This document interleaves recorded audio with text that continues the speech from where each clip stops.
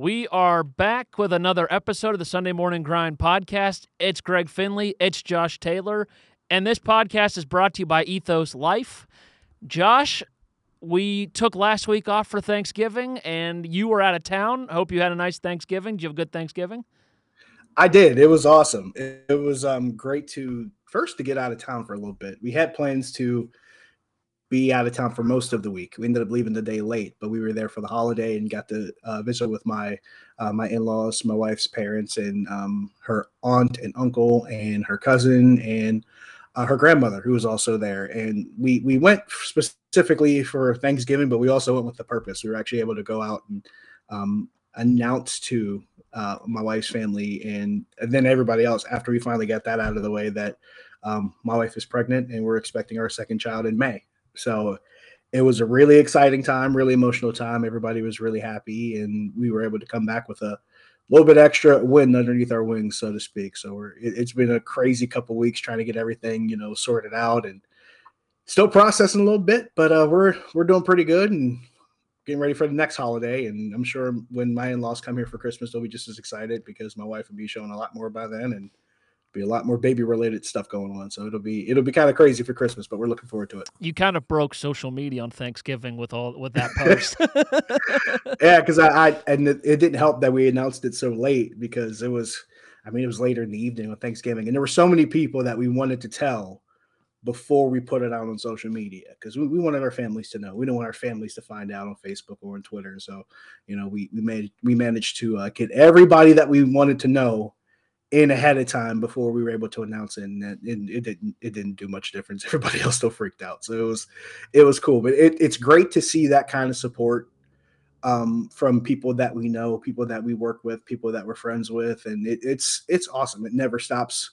It never stops being important to you when people, when people care about you. So it's a pretty cool thing, and I talk about it a lot as far as the journey for our first child, for my son, on my radio show. I talk about it a lot because I'll do a segment about crazy stuff my son does, but I also explain to people, hey, this is, it's a really big thing for us because we had issues, conceiving at the beginning, and we had to have alternate help. We had to have other methods to use. And, there's some people that don't know about it. They don't know what's out there. They don't know what their options are. But, if you're struggling with that kind of situation, if you're struggling with infertility, if you're trying to start a family and things aren't going the way you planned, find a good support system, find a doctor. They're out there. There are people that can help you, and just maintain the right kind of attitude, keep that positivity going. And we hope that you enjoy the same kind of happiness and joy and sleeplessness and absolute stress that we do. So it's a big thing for me.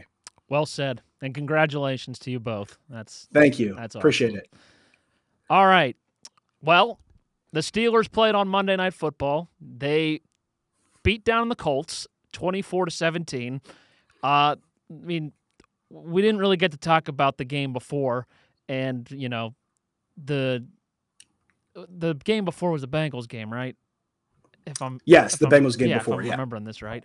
Yeah, they completely fell apart offensively in the second half, and I thought in this Colts game on Monday, they completely fell apart in the third quarter. The Colts get that kick return that goes 85 yards, sets them up perfectly. JT scores the touchdown, and boom, Indianapolis is right back in this game. And, we're thinking, okay, if the offense can't do anything, just like what happened in the Bengals game, they're not going to be able to win this game after they gave up the lead. But that fourth quarter, the run game got going. Kenny Pickett made some plays. George Pickens made some plays, and the Steelers come out victorious 24-17. And I think it was a big hurdle that they got over, that, hey, they actually closed out a football game. That fourth quarter drive is exactly what you want out of this offense. That's what you want. That's what I've wanted the entire time. Be able to use your run game to help set the tone, to help control the line of scrimmage, and then let everything else dictate from there. It has been something I have talked about, Greg, for a couple of years now. Yes. That this team has lacked most significantly on offense is the ability to run the football and control the game. And I put this out there during that game. I said it before and I'll say it again. Run the ball. I don't care who you do it with. I don't care how you do it. Just find a way to run the ball efficiently and watch everything else take shape around it. The reason why I loved that drive, because they were not under any kind of pressure to throw the football that many times or run the football that many times. They used that opportunity to establish their offense, establishing the line of scrimmage, gaining control of the line of scrimmage, and then using that as an opportunity to find matchups. Because if you keep making a team defend the run game, they're going to have to start adjusting to it. And they start sucking that safety down into the box, and you get one-on-one in the outside, and that's when you go to George Pickens. And that's what they did. They did exactly what you and I talked about, and you and I discussed this, and you're always telling me, why don't they go for George Pickens more? I said, you got to wait for the right opportunity. You got to have the right chance to where you say, okay, you're giving me this matchup? Okay, thank you. And they gave him one-on-one on the outside with one safety on top. And if you have that every time, I'm throwing to George Pickens. And that's what they're taking advantage of. But it takes a consistent run game that teams have to now focus on to create that opportunity. And they finally did that and started getting those opportunities as much as they needed them. And they also did that against New Orleans. They did it a little bit against Tampa, but not as much as you would like. But they're doing it against New Orleans. They tried to do it against Cincinnati, but mixed results, and they did it against Indianapolis. But that fourth quarter drive I thought was great. They get inside the red zone. They spread it out. Apparently, this was a play that Kenny Pickett said, hey, I got an idea. Let's run this, because he felt, you know what, they haven't been able to stop us running the football. They're worried about me running the football. So let's run a zone read, have them key on me, and open up space for Benny Snell. And that's exactly what happened. He got in the end zone, and that's your game-winning touchdown. So I loved everything that went into that drive. They did it the way that this should have been the entire season. And I think part of the reason why it wasn't that way was because you couldn't see consistency from the offensive line. You couldn't see consistency at the running back position. You weren't seeing as much plays being made by wide receivers, and the play wasn't consistent at quarterback. It was so many different elements to that offense. And then you could even say, okay, maybe there were some issues with the play calling as well. But you roll all those things up into one ball, and you got one big, hectic, inefficient offense. You didn't have that problem in the fourth quarter against Indianapolis. Everything worked the way it was supposed to work, and it resulted in the game-winning touchdown. And, of course, the defense, 7-point lead, fourth quarter, you get a stop, and you close out a game. That's the way it's supposed to be done, and that's the way they did it, finally. They took 6.5 minutes off the clock on that drive where they scored the touchdown. They go 5 straight pass plays, and then they call that timeout, and Pickett calls up to Tomlin and says, let's run the football here. Let's go Benny Snell with a run. That we've thrown the ball 5 straight times. They're not going to see it coming. They didn't see it coming. It works. Then the 2-point conversion play, which was awesome. Pickett running for his life. He finds Pickens in the corner of the end zone. They get the 2, Indianapolis gets the ball. They literally move the ball 0 yards on 3 plays, give the ball right back to the Steelers in 2 minutes, and Pittsburgh takes 3:48 off the clock on the next drive. Indy gets the ball back, and there's a lot of questions about how Jeff Saturday handled that final 2 minutes in that game. When they interviewed a couple of the Steelers, they're like, we knew they were going to go tempo. We knew they wanted to go fast. You can go tempo, you can go fast, but you also got to utilize timeouts.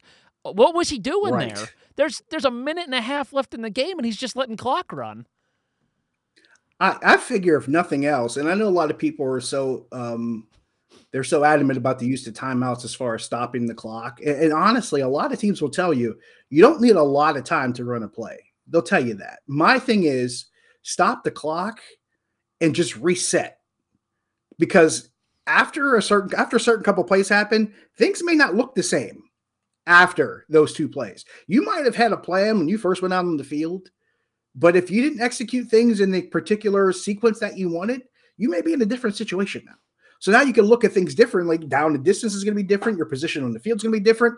Even the substitutions on the defense might be different. So if nothing else, call timeout just to say, hey, let's get refocused, let's get reorganized, and let's, kind of restack our priorities here.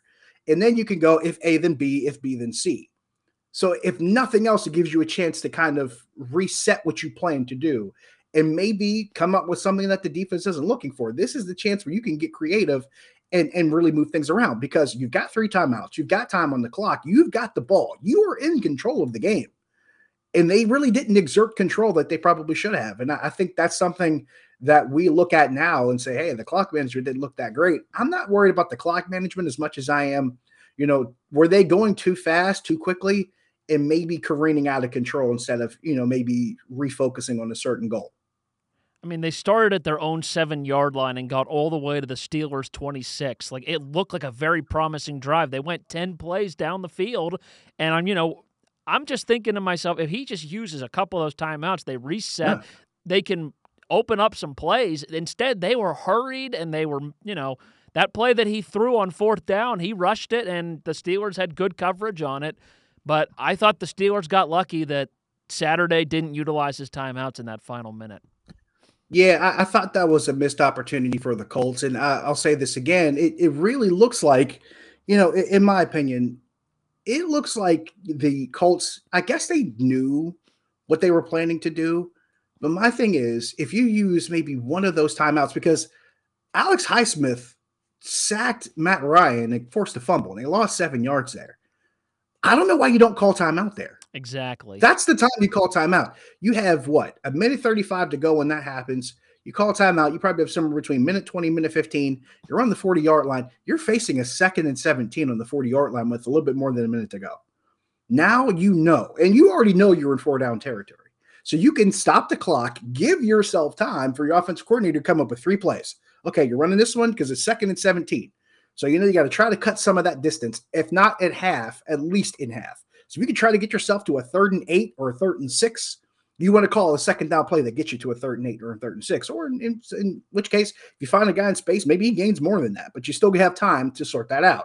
Then you have your 3rd down play in mind. If it's a 3rd down and long, if things go wrong, or a 3rd and short, if things go right. And then if things go right on 3rd down, fine. You reset and get ready for the next 1st down. If things go wrong, you're already thinking about your 4th down play. It gives you a chance to start looking through that flow chart again as far as mentally, okay, if this happens, we do this. But if this happens, we do that.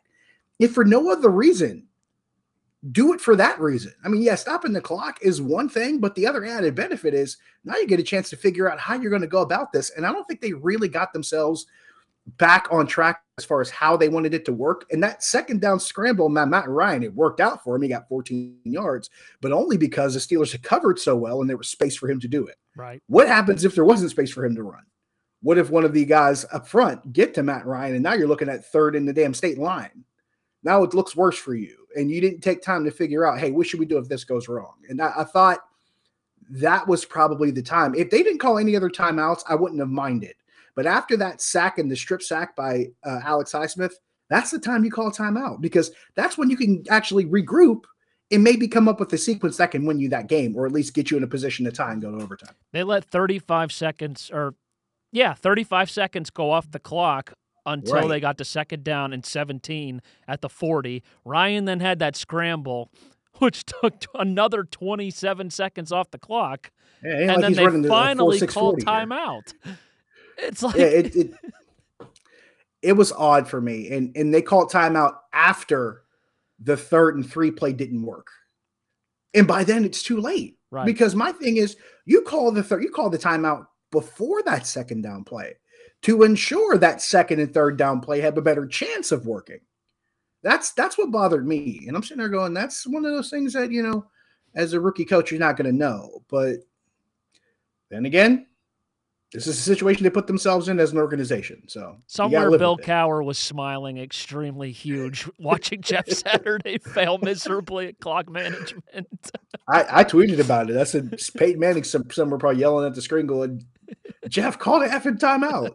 It just, I don't know. I can't remember if there was a Manning cast for that game, but I imagine that's what he would have been doing. There was not. It would have been funny if there was a Manning cast. I think was it the Denver-Seattle game? Yeah, first game of the Monday Night Football season. Denver wouldn't call a timeout, and you could almost see Peyton Manning like physically trying to call a timeout because Nathaniel Hackett wouldn't do it. Yes. And Eli's like, you got to call a timeout. You got to call a timeout. Like both Manning brothers are almost pretty much begging Nathaniel Hackett to call a timeout, and Denver wouldn't do it. That's what it felt like in my mind. And it's probably twice as bad with Peyton Manning, yelling at Jeff Saturday to call a timeout. That's what it felt like to me. So how about on the other side of the ball? We just talked about the Colts offense. How about the Steelers offense? Running the football, the thing that you've wanted them to do all season long. Najee gets hurt, but it didn't really matter because Benny Snell picked up the slack for the run game. I thought Anthony McFarland had a couple of good runs. He had a 14-yard carry. That was his long for the game, 6 carries for 30 yards. But it was Benny Snell who had 12 carries for 62 yards. I was really happy with what I saw from him. I'm the guy who's been telling you that you don't give up on Benny Snell. This is why you don't give up on Benny Snell. Games like this where you need to establish your run game and your offensive line is actually asserting themselves and blocking well. And by the way, this should be pointed out. In 2 of the last 3 games, they've won games, but also 2 of the last 3 games, they've read for at least 150 yards. And the offensive line should get credit for that. Mm-hmm. And I think they don't get enough. So when you have a game like this, when your offensive line is asserting yourself and you're opening holes, this is where you need a Benny Snell. You need a Benny Snell for this. You even need an Anthony McFarland for this because they were able to run with McFarland out of some sets that you can't run with Benny Snell because you can run Benny Snell north-south and he's going to do what he needs to do. And I thought they did that well under center. You run him north-south, and I thought that was good. I thought they changed things up with the Saints in that game, and they were running Najee Harris out of the pistol because you're getting him north-south. The hole's there. He doesn't have to choose. He just goes. That's what you want. And you're getting that with Benny Snell. If you go all the way back to 2020, when they had to go with that offense in the first 5 or 6 games that was working, and there were some Matt Canada wrinkles in then, and then they just, for some odd reason, abandoned it. They were running the ball well in week 1. And who was the guy that was doing it? It was Benny Snell. Mm-hmm. And they were running north-south out of the pistol, and it was working for them. And then somewhere along the line, midway through the season, they just abandoned it. They just stopped doing it. And no one knows where it went or why. And that's a homework assignment I'm going to work on one of these days and try to figure out why did they switch the offense up out of nowhere in 2020 in the middle of a winning streak. I haven't figured that out yet. But I'm going to get back to this. I said this during the offseason on Chris Carter's podcast, on the Locked On Steelers podcast. This is why you don't give up on Benny Snell, because he could have a role if you're trying to assert your offense and control the line of scrimmage and do it running north-south. Benny Snell's the guy you want to do that. Or if you need to run out of a set, or maybe it's a shotgun set and you got a sidecar, now you have an Anthony McFarland, a guy who can make moves and shift his way around and see holes a little bit better than maybe a Benny Snell can and still accelerate and get himself through. That's why both of these guys have value on this offense, and you saw it Monday night against the Colts. Benny Snell questionable for this Sunday, but it looks like Jaylen Warren is going to play. So, at least they're deep at running back where if Najee's not going to be able to go, if Benny Snell's not going to be able to go, you still have a guy like Jaylen Warren. You still have a guy like Anthony McFarland. They have next man up mentality and a running back by committee. It can work with these kind of guys. It can work with these kind of guys, and it's worked with so many different teams in the last 5 or 6 years. And there was a stat. I wish I could remember it off the top of my head. Looking at teams who have won Super Bowls, I think in the last 5 or 6 years, the continuing trend has been running back by committee. It hasn't been just one guy turning out all the yards, because the thing is, you lose that one guy and things kind of snowball after that. Someone else has to make up the production. Well, you didn't have that problem on Monday because 4 different guys ran for 30 yards or more. Benny Snell ran 12 times for 62, but then Najee Harris 10 times for 35, Anthony McFarland 6 for 30, Kenny Pickett 6 for 32. You had 4 different guys run for 30 plus. This team hadn't done that since 1999. You remember who was in this offense in 1999? Jerome. That was the Cordell Stewart and Cordell Stewart, Jerome Bettis years. Yes. That's the last time we saw that. That tells you just what kind of offense that they played and had to resort to, but also was effective for them. And that's all I wanted. Control the line of scrimmage, running the football, and the rest will dictate itself. And they did it. Did you say the last time 3 guys ran for over 30 yards? Last time 4 guys ran for over 30 yards. 4 guys. Pickett, Snell, Harris, McFarland all ran for 30 plus. So the last time that happened was 1999. Yeah. Here's some perspective for you. That year was my freshman year of college at Duquesne. And I'm 41. I'm not even going to tell you how old I was in 1999. Yeah. Please don't. I mean, you can, but No. I already feel old. You probably know. Yeah, I mean, I was happy with what I saw. I mean, I know you've been saying run the football.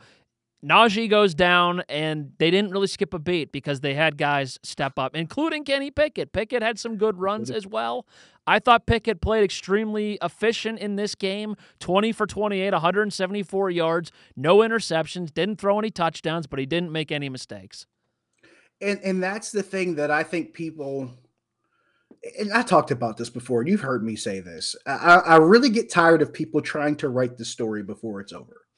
And it's like people don't want certain results. They want them a certain kind of way. And it's like, then again, let's remind people, this is a fan base that complained years ago because they won a game on the road without their starting quarterback with 4th down in the game on the line in the closing seconds. People were mad because they won using the Wildcat.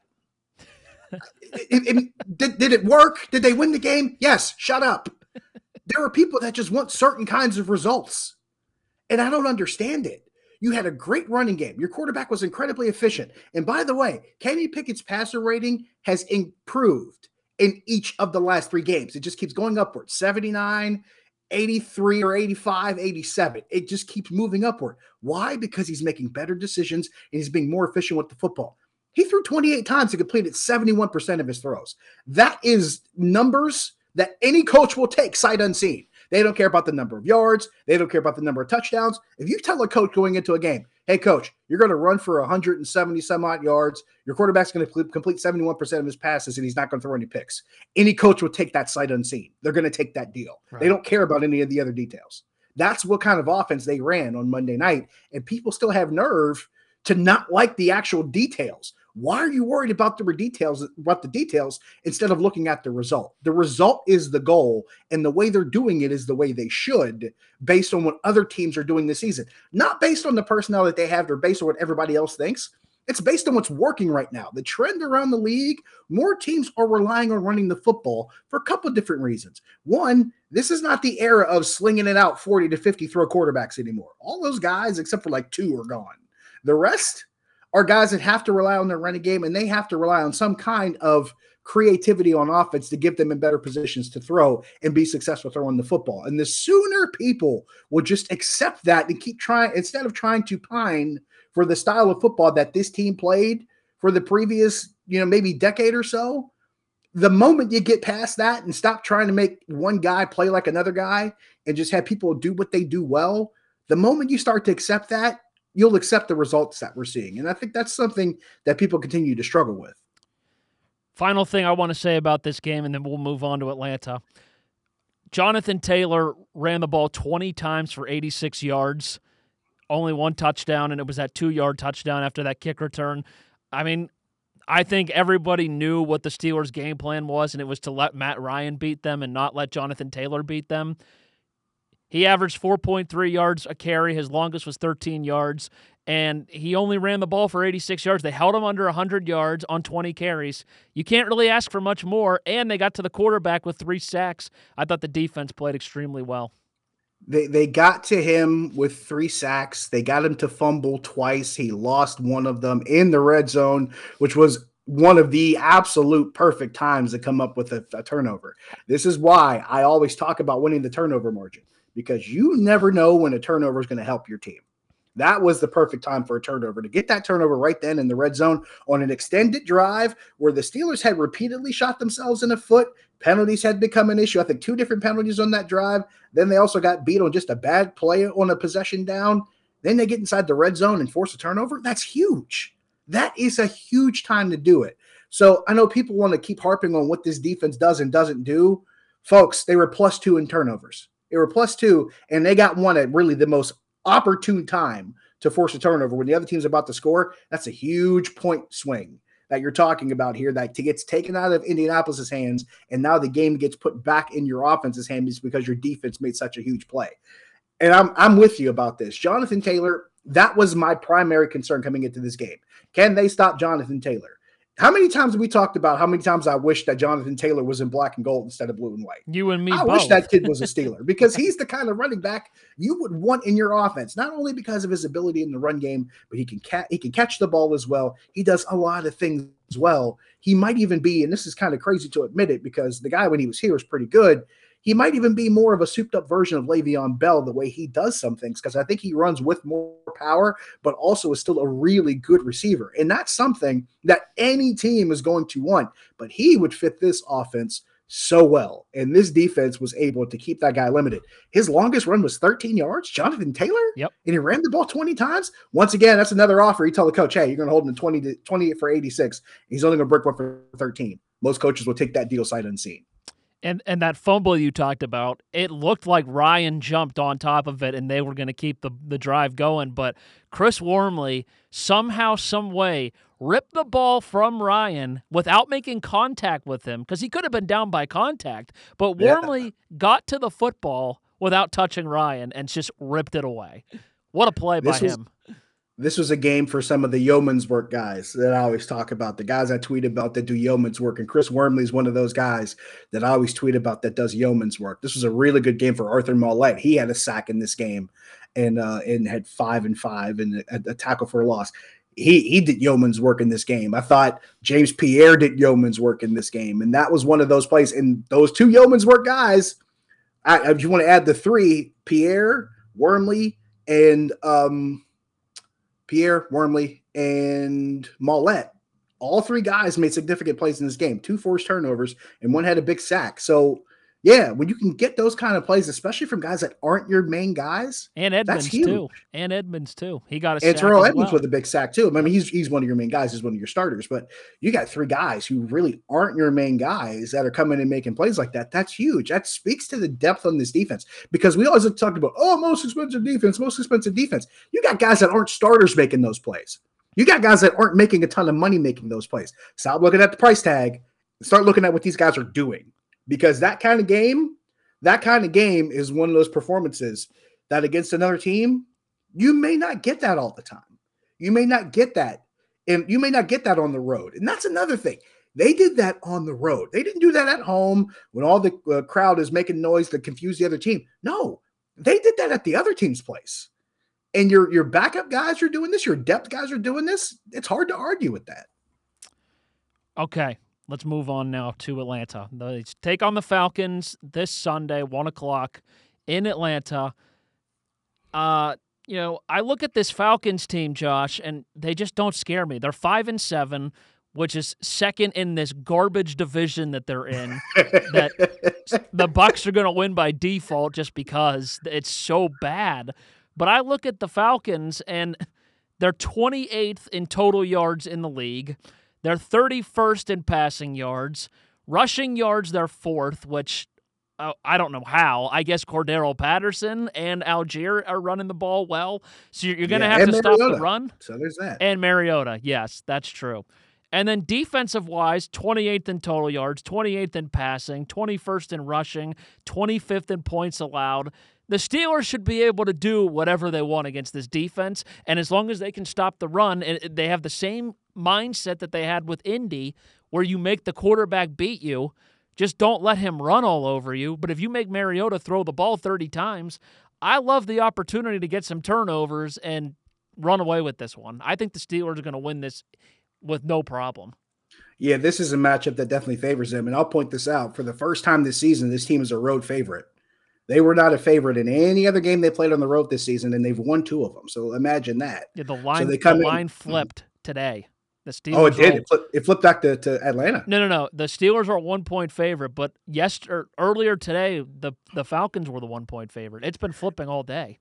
Yeah, it opened earlier this week with the Steelers as a 1-point favorite. So someone's having fun at Vegas's expense, I guess. But this is a game that I expect the Steelers to win. And if for no other reason, that stuff you laid out, just for the fact that, they have the matchup in hand that they want. Because this is a team that, yes, can run the ball, but the Steelers are also good at stopping the run. They're one of the best teams in the league at doing it.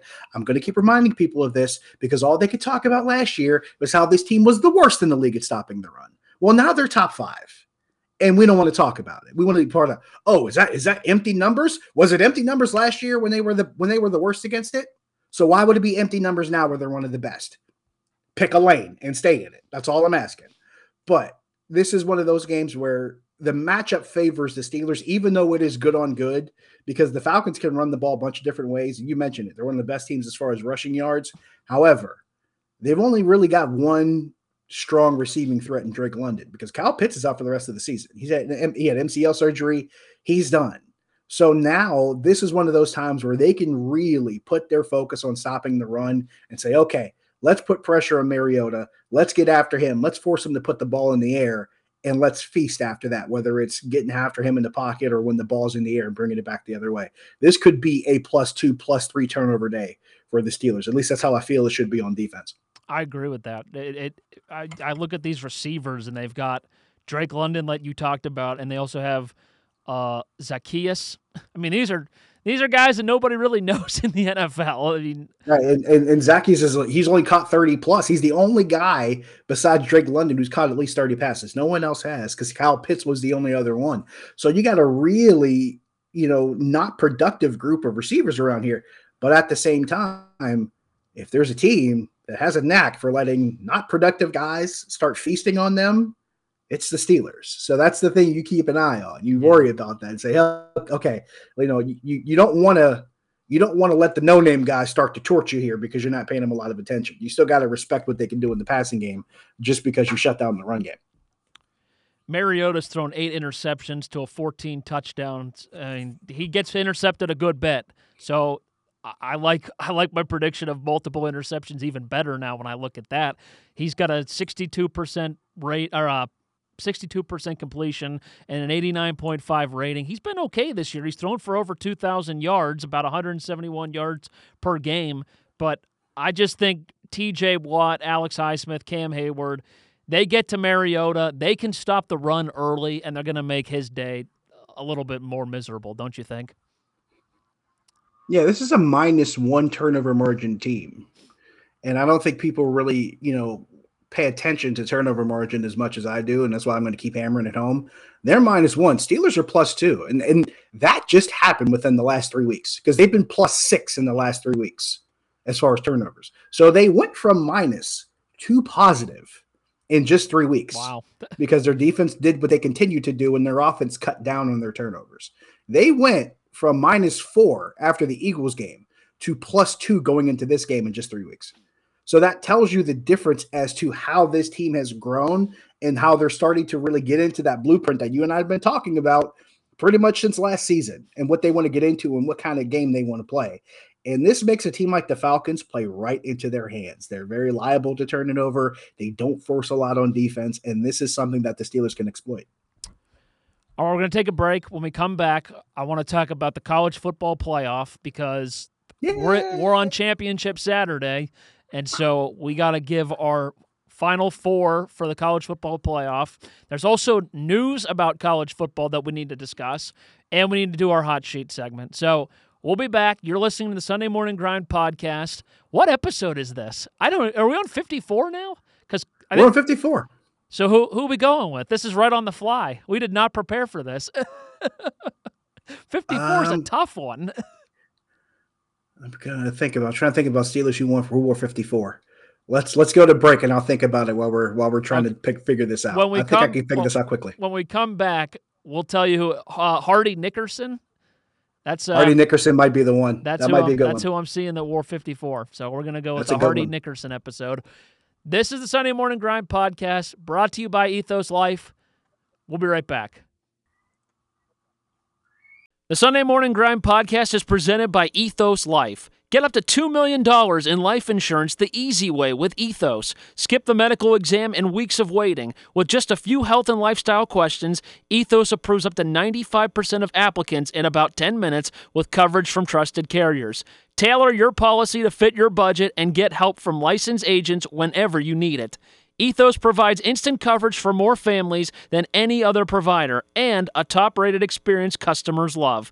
In the time it takes to drink your morning coffee, you can get peace of mind for your family today with Ethos. Welcome back to the Sunday Morning Grind podcast brought to you by Ethos Life. I'm Greg Finley. He's Josh Taylor. Josh, Championship Saturday. We're going to talk about those games in Hot Sheet in just a minute. But first, I want to hear your 4 for the college football playoff, and then I'm going to give you my 4 and my theory that I texted you about earlier, and you reply with a Ben Roethlisberger gif because I think I've piqued your interest. Yeah, you did. My 4 are pretty much the 4 that I had stuck with for a while now.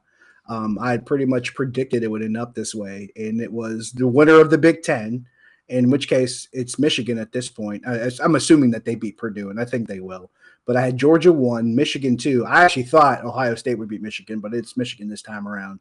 TCU 3 and USC 4. I thought USC would win the Pac-12. I thought TCU would win the Big 12. Both of those teams might have the biggest challenges of the 4.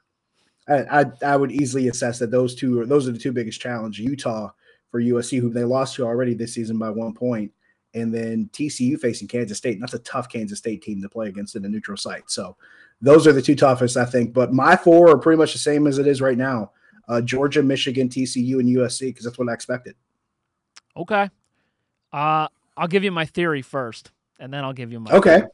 My theory I'm curious about this one. My theory is two teams are losing championship Saturday that probably shouldn't lose. Well, actually, championship weekend. USC is going to lose to Utah, and TCU is going to lose to Kansas State, and Alabama and Ohio State are going to get back into the playoff. Wow. And you're going to get all the chaos in the world. Wow. Now, here's where it gets interesting, because if USC and TCU lose, are you immediately running to Alabama and Ohio State? Because if you're Tennessee, you're going, hey, what about us? But a 2-loss Tennessee team over a 2-loss Alabama team when Tennessee beat Alabama, but they lost I would to make South a case Carolina. if I was Tennessee. Yeah. I'd make a case South if I was Carolina Tennessee. hurts them. What's that? Losing to South Carolina the way they did, that's got to hurt them. This is true. Losing to South Carolina hurts Tennessee, just like losing to LSU hurts Alabama, because that's a 3-loss LSU team. That's true. So that's what cost them the SEC West. They should be in the SEC championship game, but they lost to a 3-loss LSU team. So just like Tennessee should be in the SEC championship game, but they lost to Georgia. So losing to Georgia to lose a division looks a lot better than losing to LSU to lose a division. You know what I mean? It just feels like to me that the committee will go with Alabama and Ohio State. They'll go, oh, Ohio State only lost to Michigan, who won the Big Ten. I think they're going to definitely get in if TCU or USC lose. But then if the other one loses, I mean, if USC loses, that's 2 losses. Ohio State's going to get in over them. If TCU loses to Kansas State by more than 10 points, I think they go, oh, man, an undefeated TCU team crumbles in the championship to Kansas State, who's a 3-loss football team, and I just think Alabama and Ohio State both backdoor their way in. I think Ohio State would be the first choice if that was to happen. I think they're definitely the 3 seed after that, which sets them back up to face Michigan. That's hilarious. Exactly what my theory is. It'll be that Georgia. Would be hilarious. It'll be Georgia and Alabama and Ohio State and Michigan. That would be absolutely insane. And part of me hopes that happens because I love chaos. Same. But part of me hopes it doesn't happen, because I think it's a lot more, what's the word I'm looking for? It's a lot more true to form when you're seeing 4 conference champions in with resumes that you can't impeach. Because it sticks to the integrity of why they did this in the first place. That's what I think it should be. I know we want to see the most exciting matchups. I know that's what TV networks want. I know that's what fans want. But if we're talking about deciding this on the field and deciding who's the best, not who we want to see the most, then it needs to be more true to the original spirit of why they created the playoffs. So it needs to be, in my estimation, conference champions with the most unimpeachable records. And right now, I think those 4 are in place, assuming each of those 4 wins their respective championship games. But if your scenario happens, man, does the chaos get crazy. I think this will get pretty fun. If USC wins, they're definitely deserving of getting into the playoff. Their offense has been insane. Caleb Williams is more than likely going to win the Heisman. I'm excited about seeing that offense go up against a team like Georgia instead of a TCU versus Georgia game. Like, I think USC could actually give Georgia a fight just because of how powerful their offense is. But at the same time, if we can get OSU, Michigan round 2 and Alabama, Georgia, come on. Like, who doesn't want to see that? I think some Alabama fans may think twice about it. And here's why. Because as much as we've talked about Georgia being the Roman Reigns of college football and Alabama being the Brock Lesnar of college football, Alabama is not the Alabama team we saw last year. They're not the Alabama team we saw in 2020. Like, this is not that Alabama program. I'd make the case that Georgia has become the Alabama type program in the SEC. Like, they have become that program to where they are just dominating in recruiting. They're just dominating as far as, the talent on the field. I think they're just there right now. And I think if this version of Alabama goes up against this version of Georgia, it may look worse than it did last season, because last season's game was incredible. That was an exciting game. Mm-hmm. And eventually Georgia pulled away. I don't think it'll be as fun this time around. Not for Alabama, I don't. It just depends on what Georgia team shows up, because there have been Right. games where Georgia's offense just doesn't do anything, and they only rely on their defense. And when you have that kind of defense, you can do stuff like that. And now, This is true. granted, they were in a dogfight with Georgia Tech till halftime, and I think Kirby just said something to them like, "Are we serious right now, guys? It's Georgia Tech." And then they scored 30 unanswered and put them to bed. So, I'm interested to see what happens with championship weekend, but that's my scenario, and it would be chaos, and we love chaos on this show. I have a theory as to why Georgia struggled with Georgia Tech. And what's that? Because the Roman Reigns of college football had to face the college football alma mater of Roman Reigns. So it's his kryptonite. It was his kryptonite. Yeah, they faced the actual football program of Roman Reigns. Roman Reigns was defensive lineman at Georgia Tech when he was only known as Joanna Y back then. Which is insane. Yeah. I've been waiting for the perfect time to slip that one in there. All right, everything comes back to wrestling. You know me. On the note of the college football playoff, news broke out on Wednesday that it has been approved.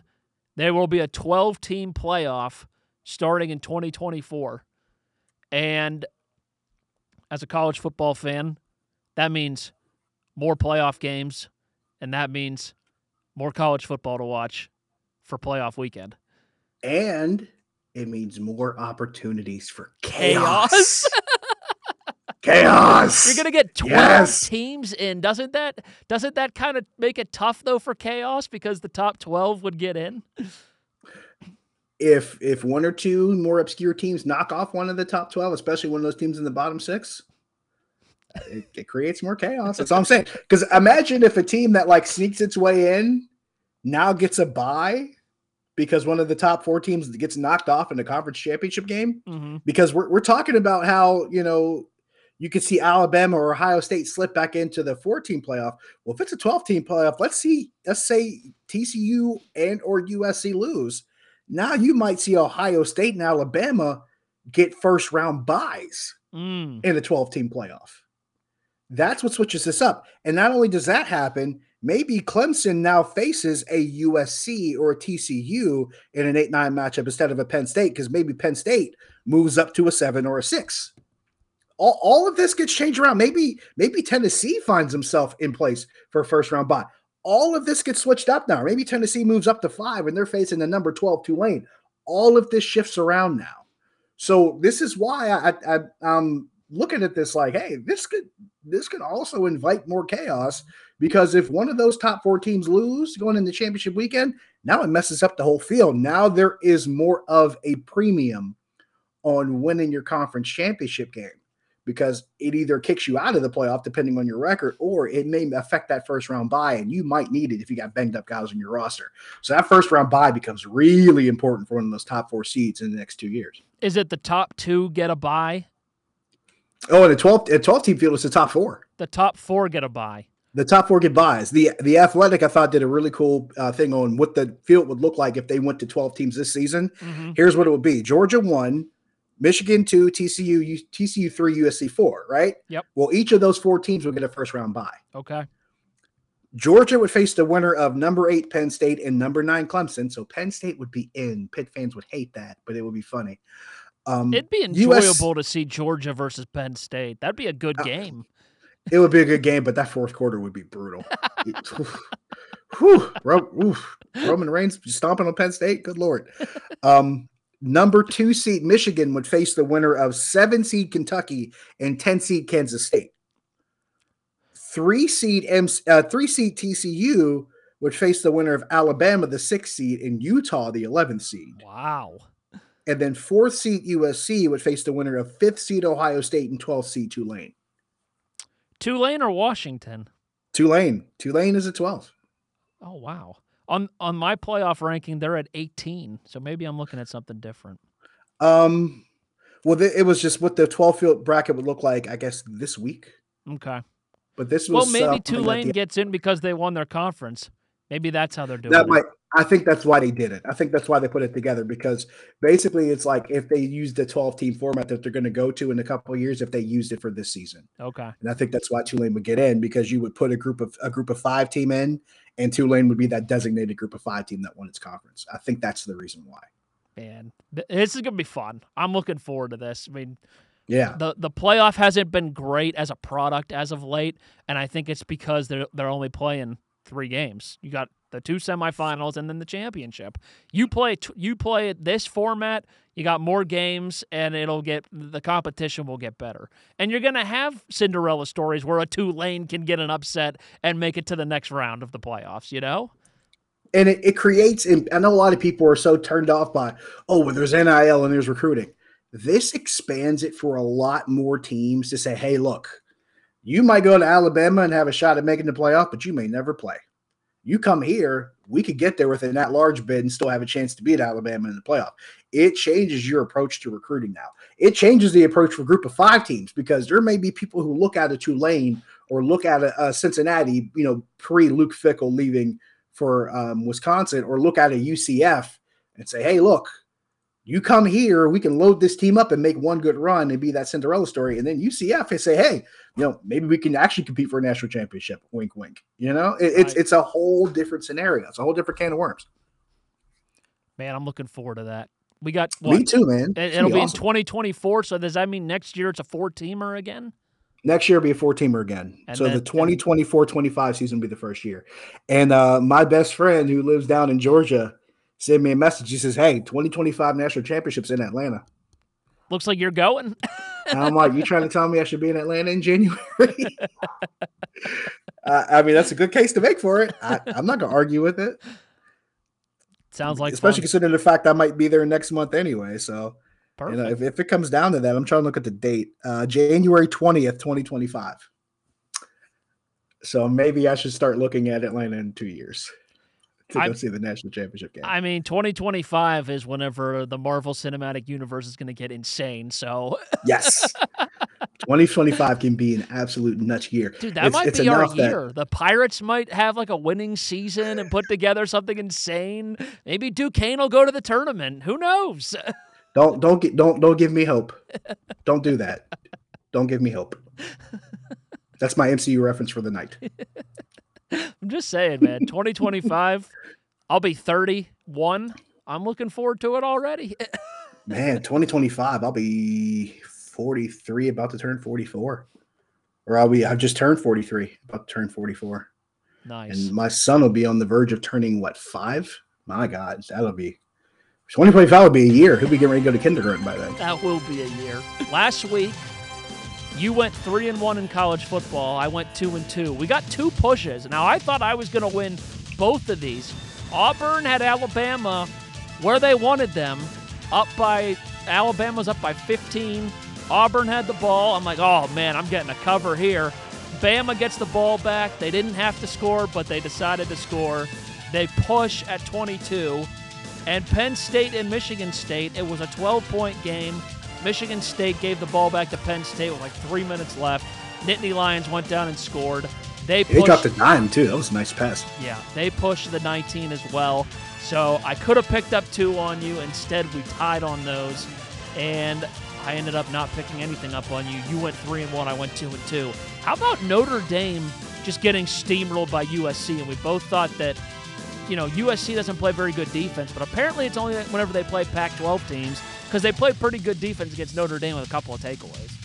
They really did. And Notre Dame is not known for their offense. I think Notre Dame is probably better known for their defense. And I don't think a lot of folks expected it to go that well for USC's offense. Caleb Williams, I think he stamped his ticket to New York. And this was a weekend where, Heisman hopefuls needed to separate themselves. And Blake Corum gets injured against Ohio State. I think he might have maybe pulled himself out just for the most unfortunate of reasons. And then C.J. Stroud does not have a great game against Michigan. And Michigan, honestly, McCarthy for Michigan was the guy who ended up the quarterback. So C.J. Stroud, I think, hurt himself. And that opened the door for Caleb Williams to just come out and have a monster of a game against Notre Dame. So, yeah, credit to Caleb Williams. And I thought the game against UCLA that might have been the one that really got people's attention, and then he just stamped his ticket against Notre Dame. Yep, I agree 100% with that. And then the other one that we had was Michigan-Ohio State. You went with Michigan. You trusted the Wolverines to cover, and I went with Ohio State. Michigan won the game outright. For the record, I trusted Michigan to cover. I didn't expect them to win by freaking 22 on the road. In Columbus. In Columbus. Like, what? They hadn't won in like 10 years in Columbus. And they go and win by 22. Insane. Absolutely insane. Wow. Okay, so for this week, I picked the 5 championship games that matter to us. We start with the Pac-12 championship. Friday night, it's Utah and USC. The Trojans are -2.5. You can go first.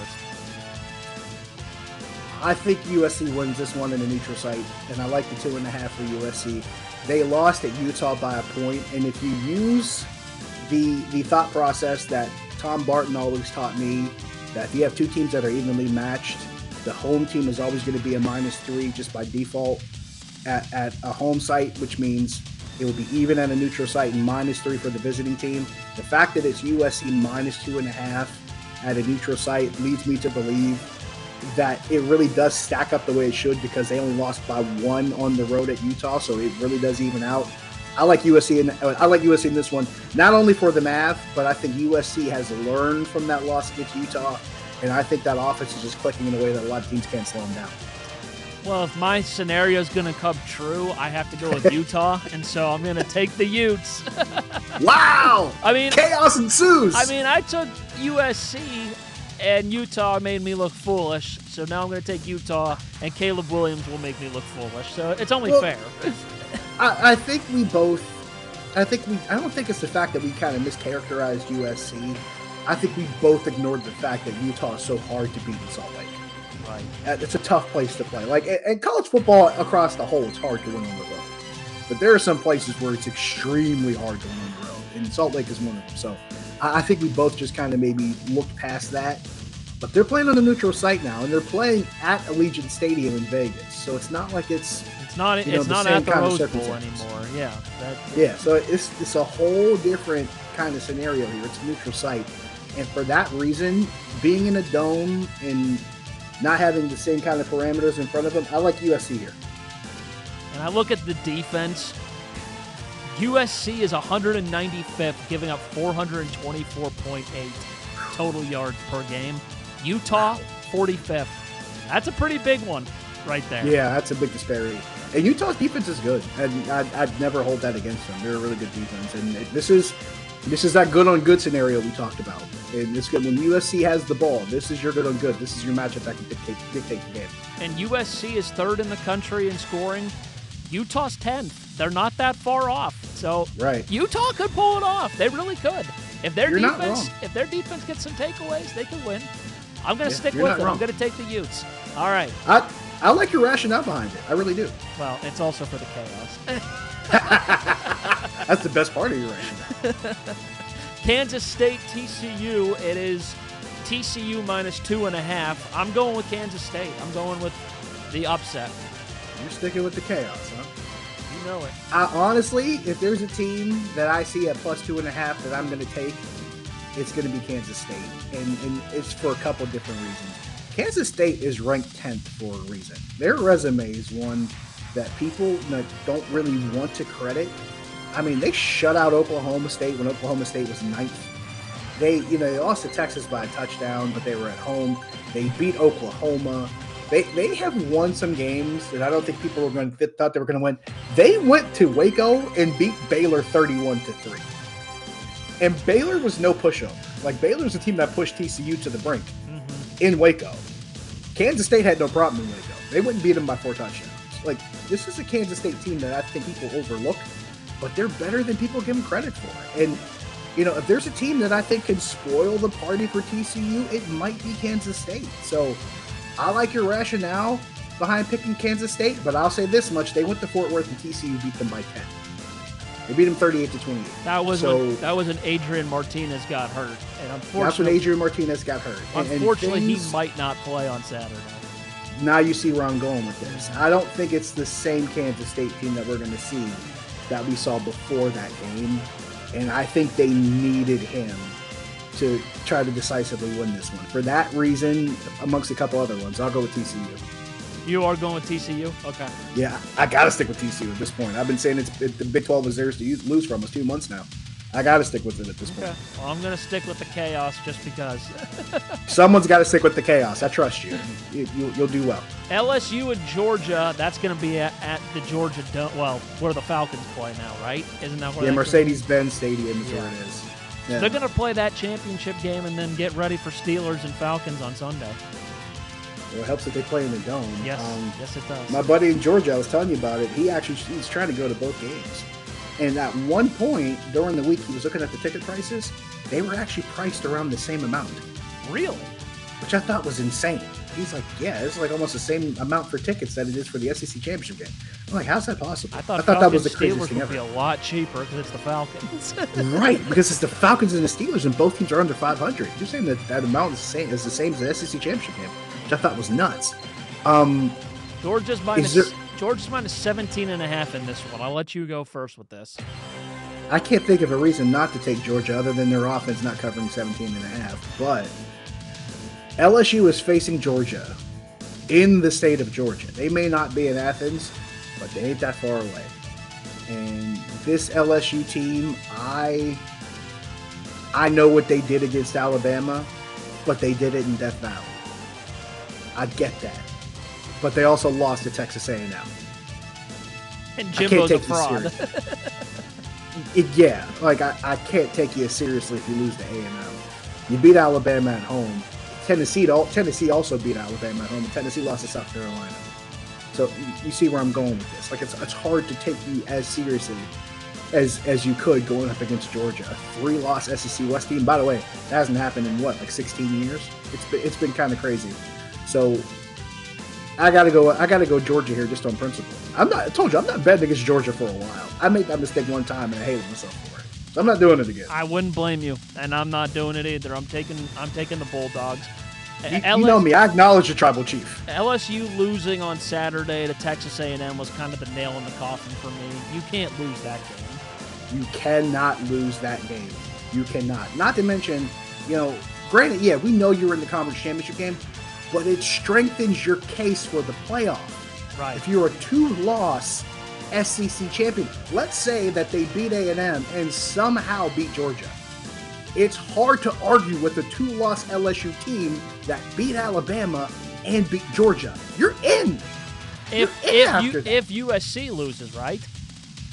Because Michigan's going to get in, TCU would get it. Yeah, I agree with you on that. Yeah. This is a team that benefits better than anybody from your chaos scenario. Because if they beat A&M and somehow beat Georgia, you're talking about an 11-2 Georgia team. 11-2 LSU team that has beaten Georgia and Alabama. So if TCU or USC lose, LSU's in. Yep. They're in. There's no question. Yep. Because they're sitting there going, who has 2 wins better than Alabama and Georgia? Nobody. No one. and honestly, here's another thing that happens.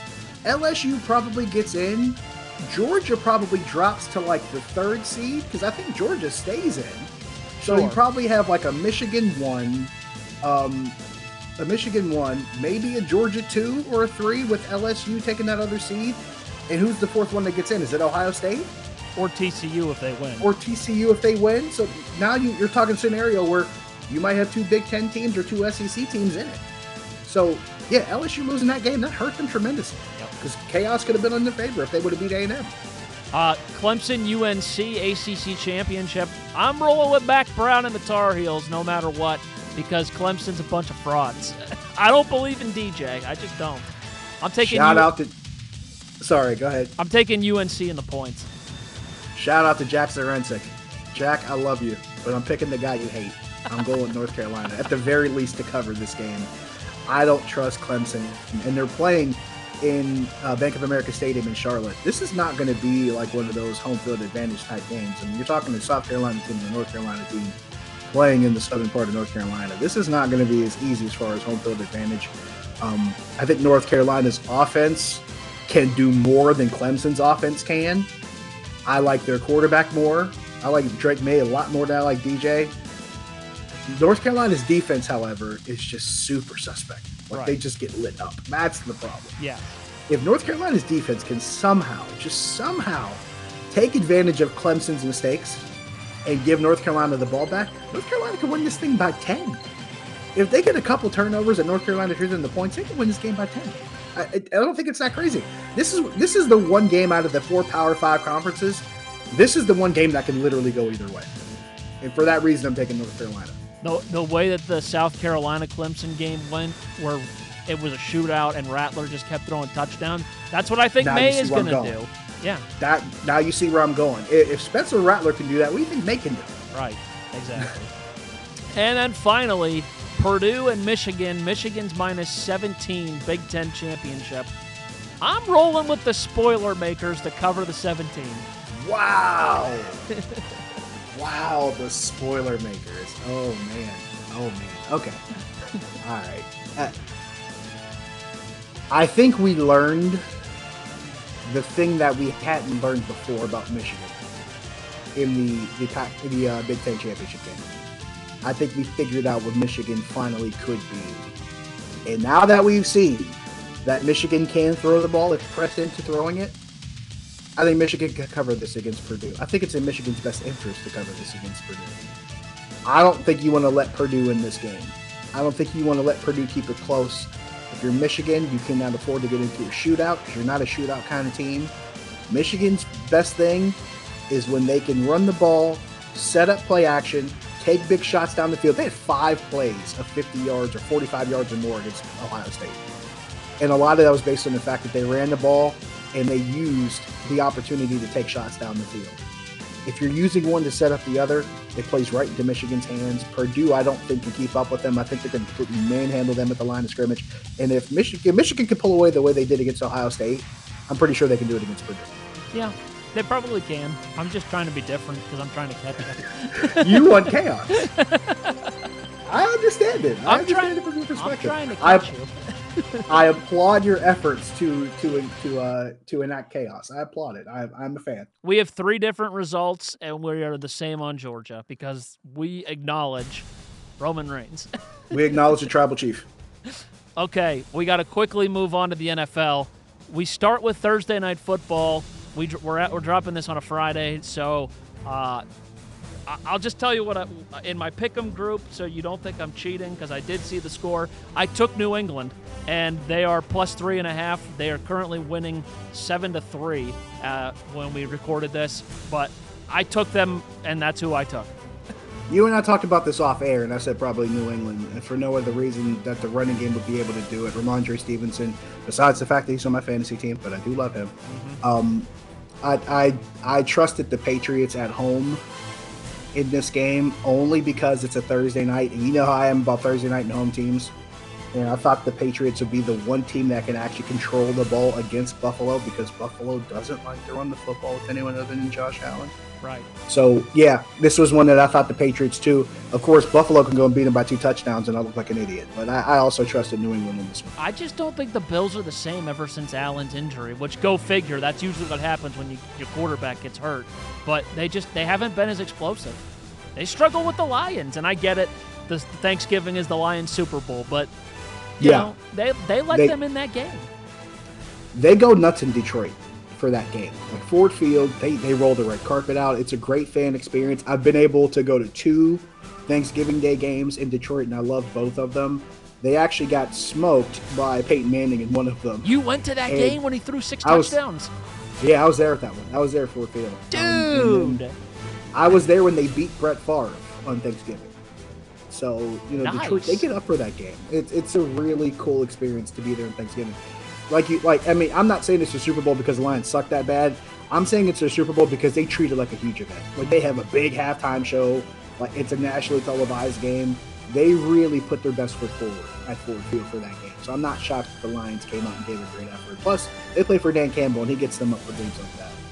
But, yeah, I'm the type of person that, you know, you need to be able to win games a certain way, even if things go wrong. And Buffalo can't do that because they just refuse to lean on their run game, especially after their quarterback gets injured and he's not 100%.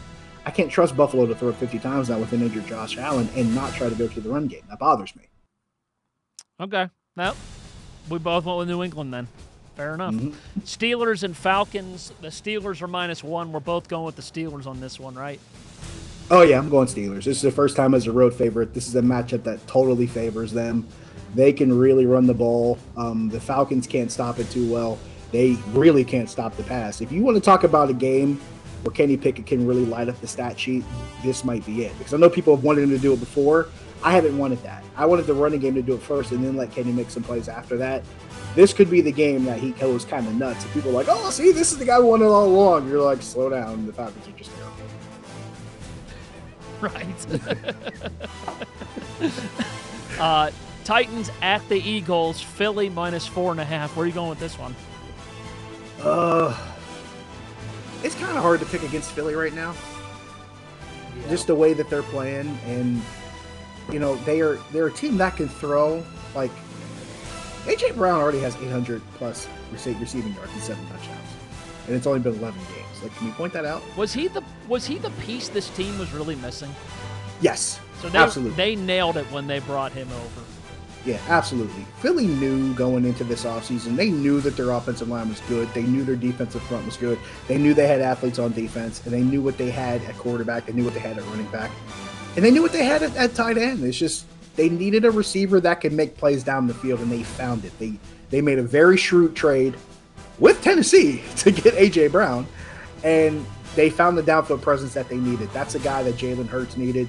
When you're a run-heavy team like Philly is, and they are a run-heavy team, they're another team that can run the ball with more than one guy. Dude, they rushed for over 360 yards on Sunday.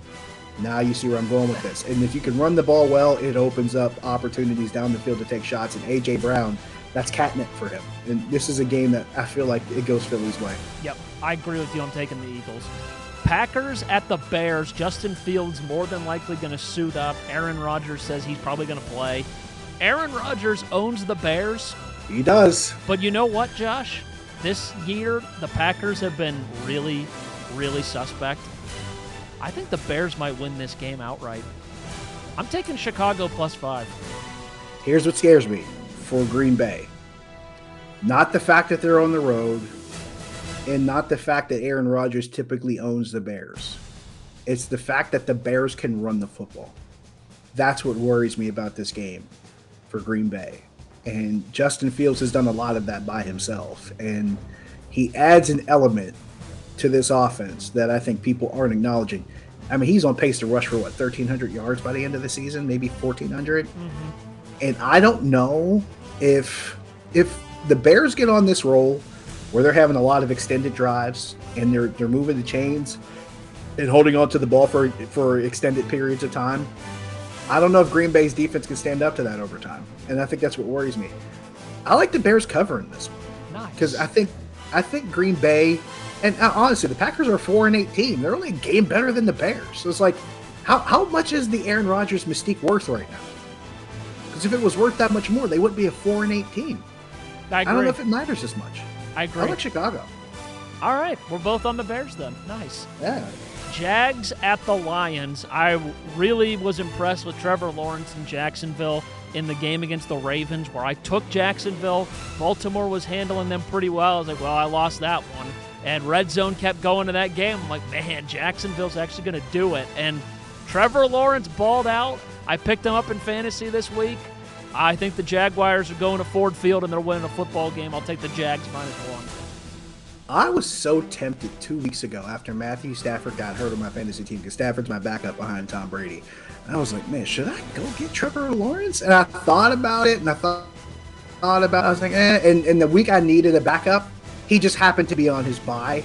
So picking him up wouldn't have helped me. I picked up Daniel Jones, and he got me like 31 points against Detroit. So it worked out okay. Jones on that one. So it worked out at the moment. But at the same time, I'm going, man, I wish there would have been a way to that picking up Trevor Lawrence would have helped me. Just so happened he was on his bye week. But part of me says, like, I should have went back after that game was over, just dropped Daniel Jones, and then went back and got Trevor Lawrence.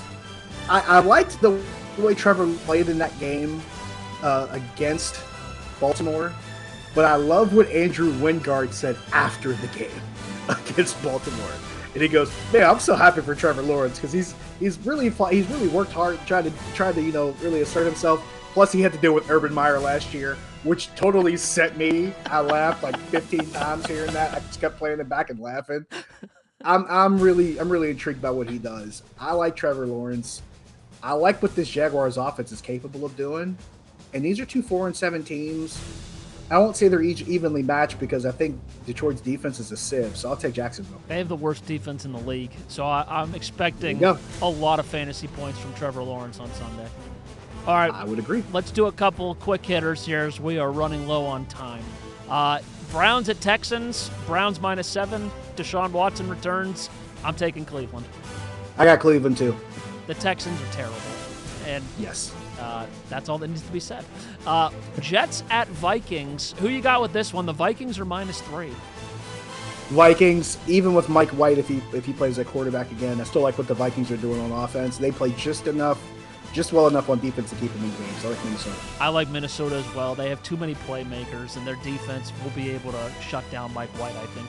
Broncos at Ravens. Baltimore -8.5. The Broncos are so bad, I may never pick them again. I'll take Baltimore in the points. Broncos country, you are not riding, especially in Edgar Allan Poe's home. I'm going Baltimore. Commanders. Is that too harsh? No, not at all. Commanders at Giants. Giants +2.5. I'm going to take the Giants as the home underdogs. I'm going to do it here. I'm going to say the 3 words, Greg. Go ahead. Or the 4 words. Let Taylor Heineke cook. You're taking the Commanders. Let him cook. I'm taking Washington. Nice. Dolphins at 49ers. San Francisco -4. Where are you going with this one? This is a good one. This is a great matchup because Mike McDaniel comes back and faces his former team.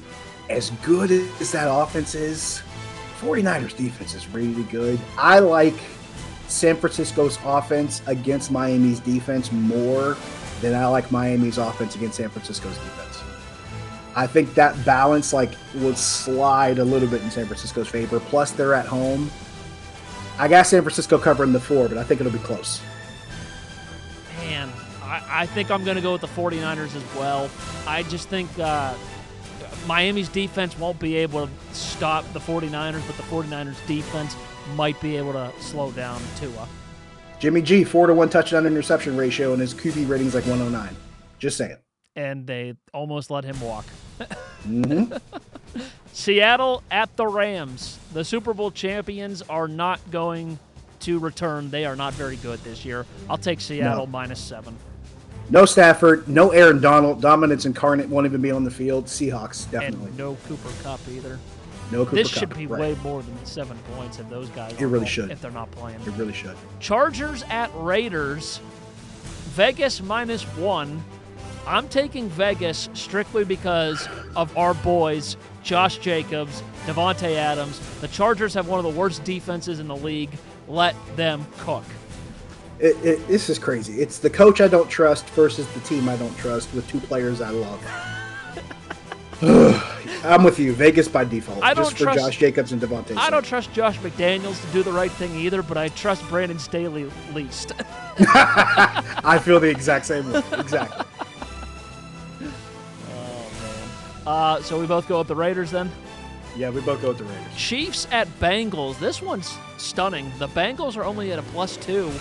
I like Kansas City, no problem here. So do I. The Bengals defense, I think, is better than people give them credit for. But the Chiefs offense is really suited to deal with just about any scenario. And that scares me. It seems like they just play the chess game better than anybody. And as long as they don't make mistakes, they're really, really hard to beat. If this game was an Arrowhead, I'd say Chiefs by a touchdown. They can win this by 3 or 4, so I'll say KC. Colts at Cowboys is the Sunday Night Football game, and it's strictly because Dallas draws an audience. Yes. And for that reason alone, I'm taking the Cowboys. It's -10.5, but I think Dallas rolls in this one. Dallas should run the football very efficiently. That defense is going to torture Matt Ryan, even though he has Jonathan Taylor. Dallas is one of the best defenses in the game for a reason. I say Cowboys, too, with the double-digit win. How about the Saints at the Bucs for Monday Night Football? The Saints have been giving Tom Brady a fit. He went into the Superdome and won the game. earlier this season. Now they're at home. They just lost to Cleveland in a heartbreaker. Where are you going with this one? Tampa has to win to stay in front of the division. They can't afford to blow this. I mean, they're 5-16. Granted, the teams below them, I think, will all lose. I think Carolina's on their bye week, if I'm not mistaken. Correct. I expect the Falcons to lose. So the Buccaneers can assert themselves and really open up that gap, and I think they will. I like Tampa. I like Tampa as well. I don't trust Andy Dalton. I just don't. That'll do it for us. We will be back next week. We'll talk about the Steelers game. We'll talk about the college football championship weekend. And, of course, we will break down our hot sheets like we always do. For Josh Taylor, I'm Greg Finley. This has been episode 54 of the Sunday Morning Grind podcast presented by Ethos Life. We'll talk to you next week.